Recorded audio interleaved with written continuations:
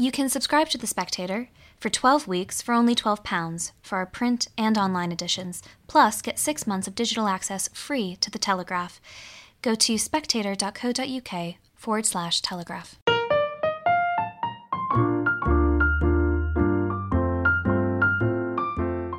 Hello and welcome to the Spectator Books podcast. I'm Sam Leith, the literary editor of The Spectator, and this week my guest is the great Gyles Brandreth, whose latest of his many productions is a door-stopping new work of scholarship called The Oxford Book of Theatrical Anecdotes, which is surely the book that Gyles was born to write. Gyles, how did you set about collecting all of these here anecdotes? It's a good start, isn't it? My phone is now ringing. I'm going to turn it off. It's probably... There we are. Forgive me. That's a very good start. You can edit that out or leave it in to show that this is live. Let's leave it in. That's for me is the joy of theatre, is it's live, except I hate people who leave their mobile phones on in the audience. Let me try and answer your question. This could be quite a long answer. And bear in mind that I once held the record for making the longest ever after-dinner speech, 12 and a half hours without interruption.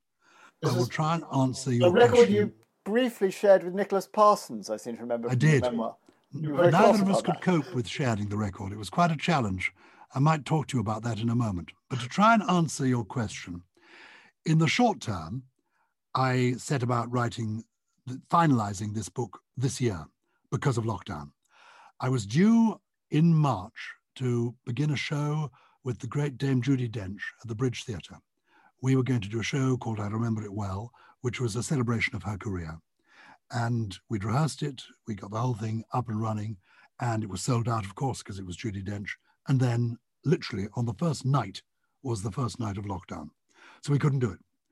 And I thought, well, I've got all this, I've been collecting anecdotes for years, I've got all this material, now is the time to actually get on with this and finalise it. So that's how I happen to be doing the Oxford Book of Literary Anecdotes this year.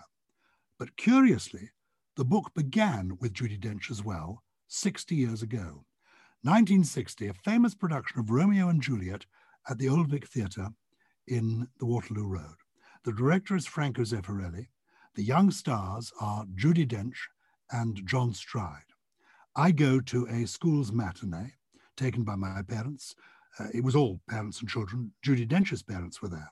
Judi Dench is playing Juliet. She's barely out of her teens herself. John Stride is playing Romeo. And the nurse is being played by a magnificent actress called Peggy Mount. Does the name mean anything to you? Too young? Rings a bell. It rings a distant My grandmother was an actor, so that would... Yeah. Well, who was your grandmother? Margaret Ingalls. Very good. Well done, her. She doesn't feature in my book. No. But there is going to be a second known edition. in South Africa, but we digress. Anyway, tell your story, sorry. So, Peggy Mount regularly played battle axe figures. She's playing the nurse. And I'm there in the audience with parents, etc. And running onto the stage comes Judi Dench in a sort of white nightie, barely out of her teens herself. She runs onto the stage and speaks her opening line. "Where are my mother and my father, nurse?" And from the third row of the stalls, a voice called out, "Here we are, darling, row C." True story. It really happened. And many years later, when I got to meet Judi Dench, I told her this story. She said, "It's true. It really happened. I remember it well." So that's when I, as a child, age 10, 11, 60 years ago, got into the habit of thinking, oh, I love things when things go wrong. How exciting when the unexpected happens. So I've been collecting theatrical anecdotes all my life.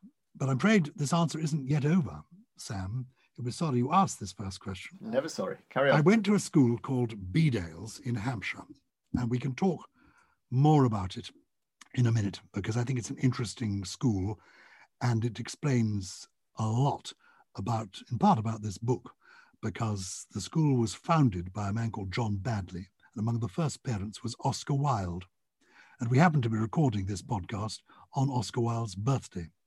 And when I was a boy at this school in the 1960s, the founder of the school was still alive, and he told me stories, first-hand stories about knowing Oscar Wilde. So I've shaken the hand that shook the hand that wrote The Importance of Being Earnest. But that's by the by. At this school, I had a friend called Simon Cadell, brilliant actor, went on to become famous playing in a thing called Heidi High on TV.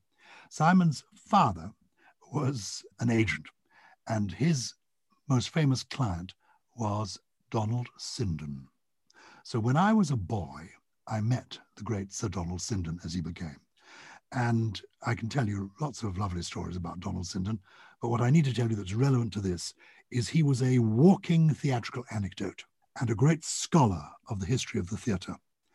And he and I, in the 1970s, 80s, worked together on a book of theatrical anecdotes that he did. And he introduced me to great stories of the 17th and 18th century in particular, and 19th century too. So how I came to love and understand this subject really is triggered by Judi Dench when I was 11 and fostered by Donald Sinden from the age of 14 for me through his love of theatre stories. And I've tried to do justice to Donald Sinden in the book. Have you kept all these years sort of exercise books or something, like Bob Monkhouse's famous joke books, where anytime you hear a theatrical anecdote, you sort of scurry away and squirrel it down? Yes, is the short answer. The longer answer is I do two things. I keep a diary. So I have a diary. Every day I write in my diary. So if I have the privilege, for example, I wrote a biography of Sir John Gielgud, the great classical actor, English classical actor of the 20th century. And you couldn't meet Sir John Gielgud without tumbling out of him were stories on every occasion you met him. The last happy occasion I had with him was on his 90th birthday. He came to, I was an MP then, in the 1990s, and he came to the House of Commons to have lunch with me and the actress Glenda Jackson, who were both MPs at the time. We entertained him on his 90th birthday to lunch. And when he arrived at the House of Commons, ramrod back, beautiful posture, age 90, no cane in sight. He was a curious mixture, John Gielgud, of an Edwardian dandy and a Roman senator. Anyway, I said to him, Sir John, we are so honored that you, the great classical actor of the 20th century, that you should find time to have luncheon with us on your 90th birthday. He said, oh, my dears, I'm delighted. You see, all my real friends are dead. And he was notorious for his gaffes, the most famous of which concerned a writer called Edward Knobloch. You will know this story. Anybody who knows about theatre will know this story. In the 1930s, John Gielgud was having lunch with Edward Knobloch, who was a scriptwriter. And he wrote movies and he wrote plays. Famously, he wrote the book of a musical called Kismet.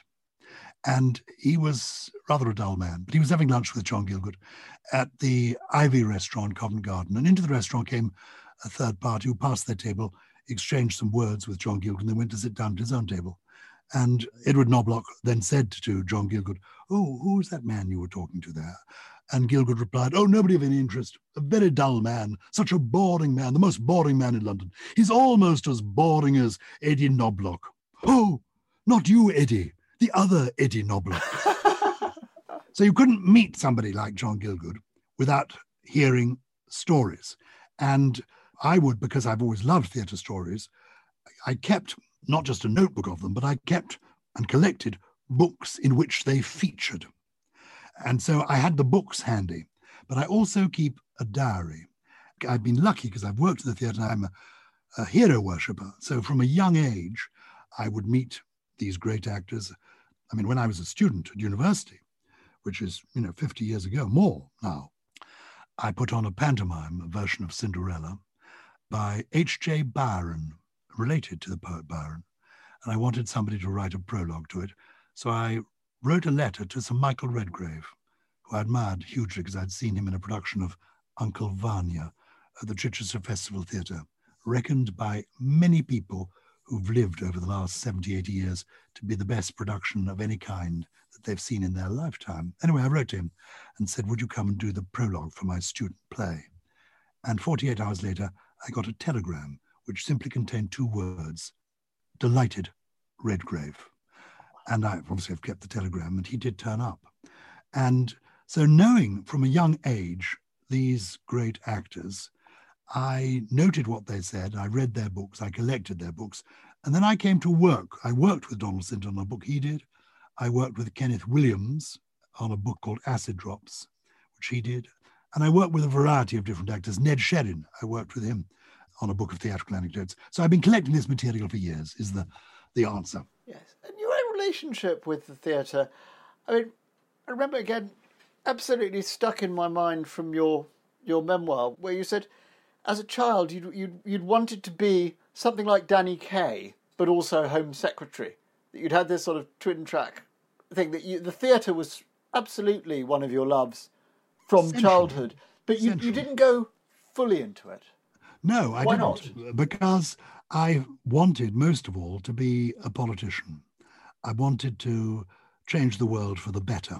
That was my ambition. And the reason I said I wanted to be a kind of Danny Kaye and then Home Secretary, which I did when I was interviewed by the Sun newspaper back in 1968, I think, was because my mother, believe it or not, saw me as a song and dance man. And she, her great hero, was Danny Kaye. She'd seen him at the London Palladium. And indeed, people who did see him at the London Palladium said there was nothing, they'd never seen anything quite like it. Anything, ever. I've just been working with the actress Sheila Hancock. And when she was a girl, she went to the London Palladium to see Danny Kaye. And before the performance, she and girls of her generation, she's 87 now, she and her girlfriend, they went round backstage, and Sheila Hancock left her teddy bear, gave her teddy bear in the stage door as a sort of tribute to Danny Kaye. And she went and she was sitting in the front row of the gallery for this sold-out show, something like 1948, at the London Palladium. And onto the stage came Danny Kaye holding, wait for it, holding Sheila Hancock's teddy bear. Well, she's still recovering. And it's the year 2020. It's 72 years later. Nothing so exciting had ever happened to her. That was the scale of what Danny Kaye was like. So I named him. But I said I also wanted to be Home Secretary because my fascination as a young person was prison reform. Don't ask me why. The answer would take too long to tell you. But I, as a teenager, visited a lot of prisons. And I was interested in prison reform and was very involved in it. In fact, my first book, since this is a book podcast, was commissioned while I was still at university. And it was called Created in Captivity. And it was about the therapeutic effects of art in prison, of being a painter or writing or doing drama in prison, the value of it. And the book sold 562 copies, which for a book about prisons, I think probably isn't doing too badly. So that was my ambition in life. And the Home Secretary at that time, now it's the Justice Minister, but in those days, the Home Secretary was the minister responsible for prisons. So my aim in life was to be a bit of an entertainer and then do the serious thing, go into politics, become Home Secretary and reform the prison system. That was my ambition. But when reality hit me in the face, I found it didn't quite work out that way. So in the early years, I worked in the theatre, but as a producer. And I was lucky enough to work with some of the greats. And I wrote to all the greats. This is what young people can do. I wrote to all the great stars of the day. I remember writing to Sir Ralph Richardson. Do you know how I mean by Ralph Richardson? Yeah. Do you know, Sam? Yes. Great actor. I wrote to him and he said, we'll have lunch to talk about this. And we went to the Rules restaurant in Covent Garden and he wasn't interested in me at all. His eye, in fact, seemed to be caught by, I was sort of 23, 24, and he was in his 60s. His attention seemed to be caught by another actor he seemed to recognize on the far side of the room. And he waved at this man and said, "Oh, is that you? Stanley, is that you?" And the fellow turned towards him. And Ralph Richardson said, "Oh, Stanley, how you've changed. You used to be so handsome. That lovely head of red hair, where's it all gone? You're all bald now, Stanley. And your face, it was such a round, roly-poly, jolly face. And now it's all long and lugubrious. Oh, Stanley, how you've changed." At which point the man intervened to say, I'm not Stanley Jackson." "Oh," said Sir Ralph, "changed your name as well, have you?" Now, what is interesting about Sir Ralph Richardson, why he is in the book, apart from being a great actor, that story isn't in the book. What is in the book is the well-attested... It's in your introduction. Oh, is it? Oh, yes, fine. yes. So I tell it as my story, as it were. Yes. But in the book, I tell stories that, as it were, are revelatory about people. When Sir Ralph appeared in Lloyd George Knew My Father, a play that he did, written by William Douglas Hume, Peggy Ashcroft was in it, and a friend of mine from school, Simon Cadell, he was in it as well. He was to be found in the wings after a performance, on his knees, scrabbling around in the dark, going, "Has anybody seen my talent? Has anybody seen my talent? It was always small, but it used to be quite shiny." Now, this story is told several times about Sir Ralph Richardson in different productions, and it must have a basis in truth. But it tells you something, I think, about actors. He knew he had a gift. He knew it was shiny, but he felt he'd sort of lost it, mislaid it. It is true, the story that's in the book about Sir Ralph appearing in the play by Joe Orton, What the Butler Saw. And this takes place, Theatre Royal Bath, I think.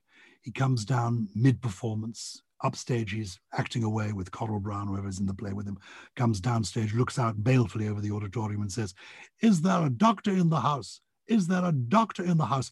A man identifies himself at the back of the stalls, and Sir Ralph leans towards him and says, "Terrible play, isn't it, doctor?" And retreats to the back of the stage. Anyway. You say, you've chosen these anecdotes, some which cast light on what actors are like or what the theatre's like.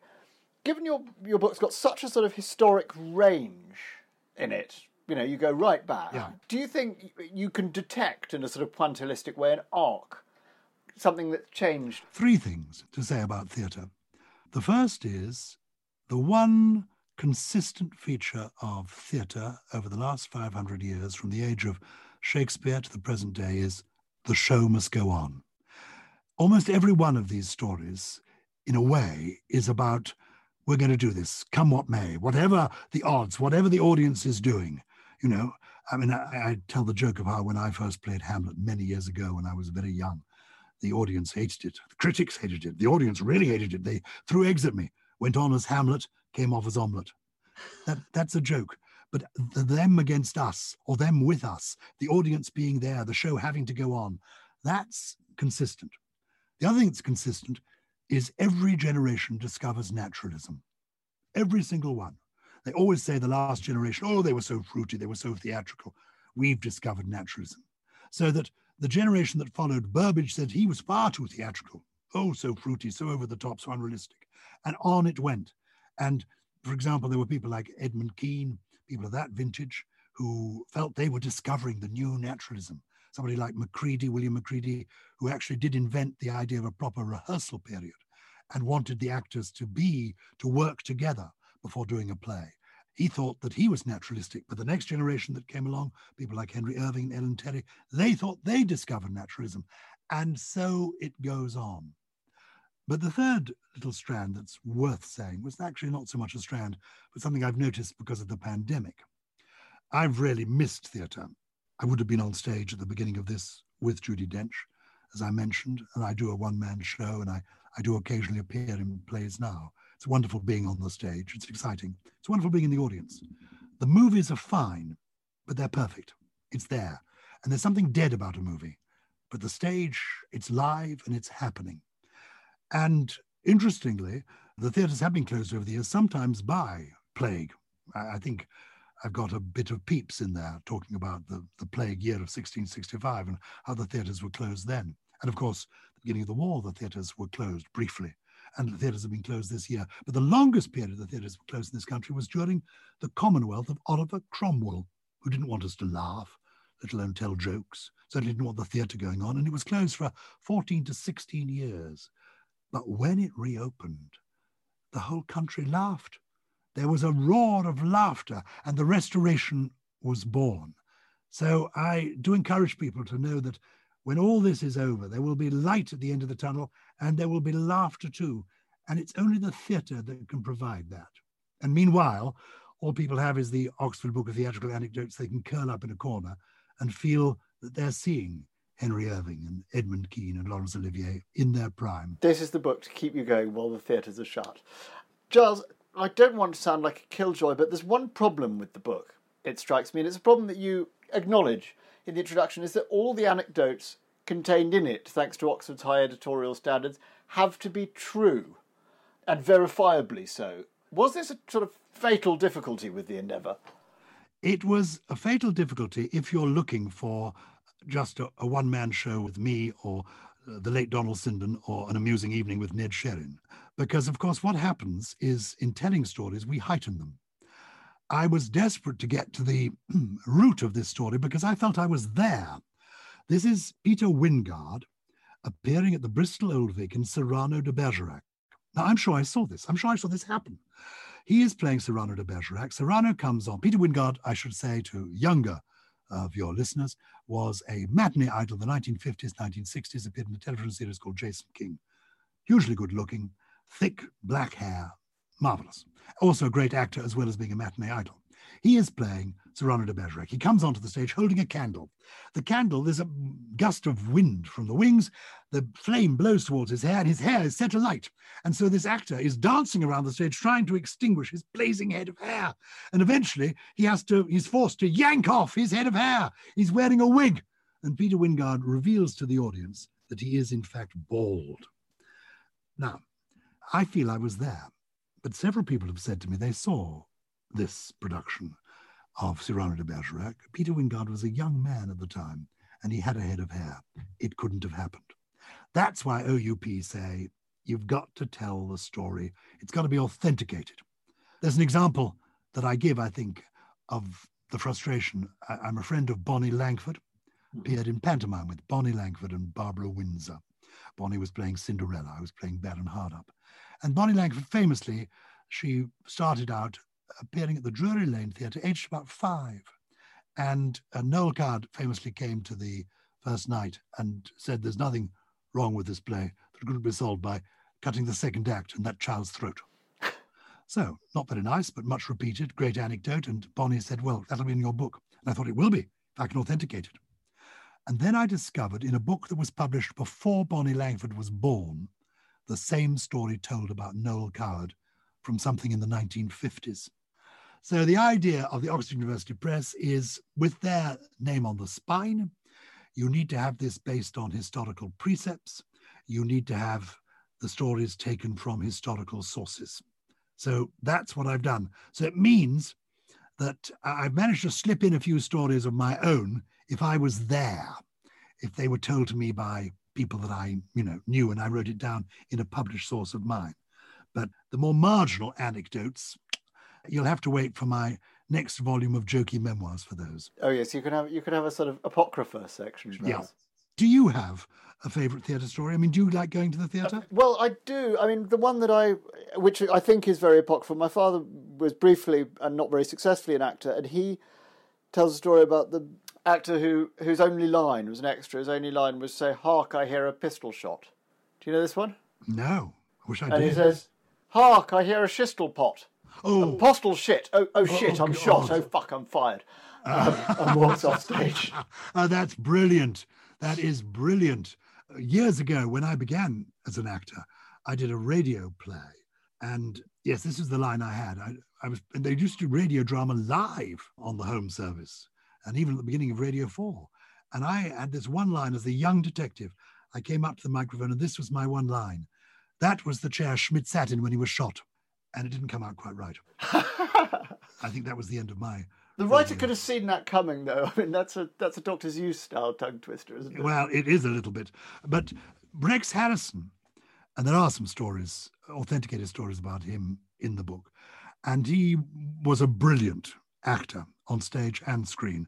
Not always loved. Not everybody I know loved Rex Harrison. But I met him coming out of the Ritz Hotel in London. He came down the stairs. He was an old man by then. And we bumped into each other. And he said hello. So I said hello back. I was so excited to meet him. Didn't know him. Met him. We walked down Arlington Street and into the Caprice restaurant. And he took off his coat and sat down and then said to me, "Why have you brought me here, young man?" And he had no idea who I was or why I was there.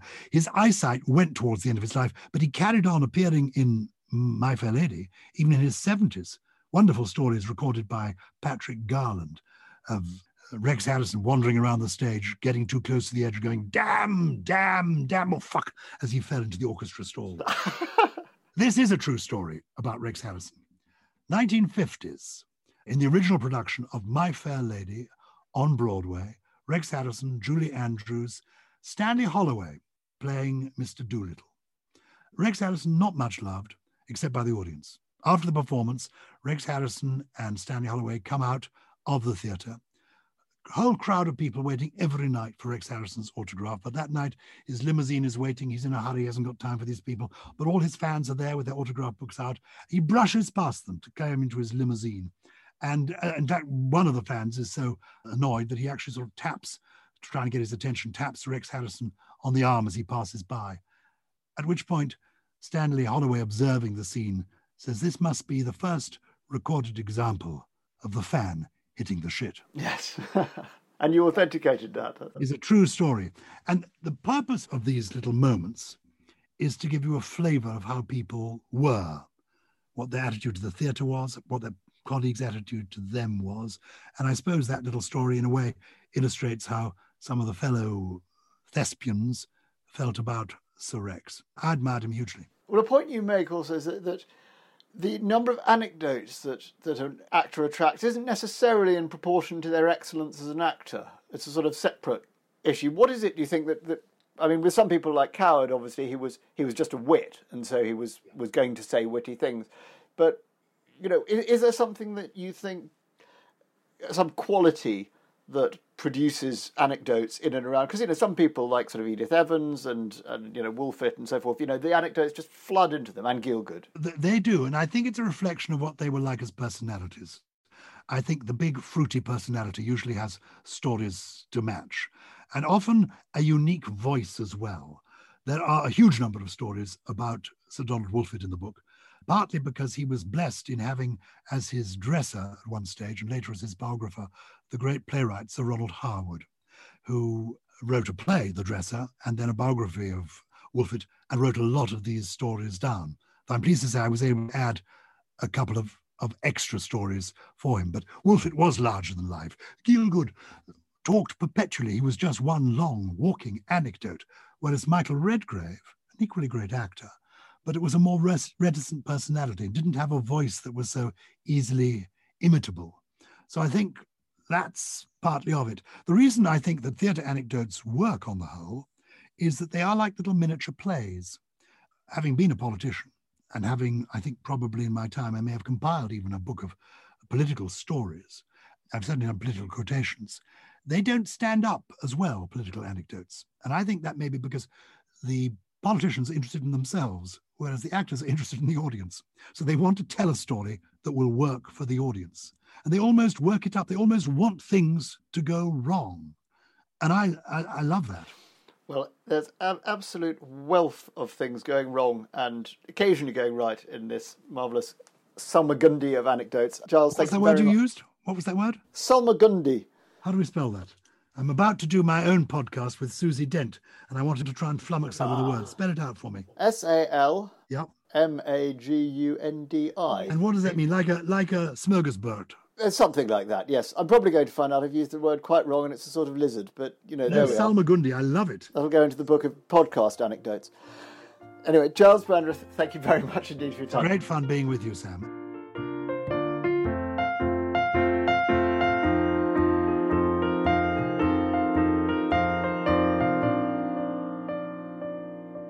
You can subscribe to The Spectator for 12 weeks for only £12 for our print and online editions, plus get 6 months of digital access free to The Telegraph. Go to spectator.co.uk/Telegraph.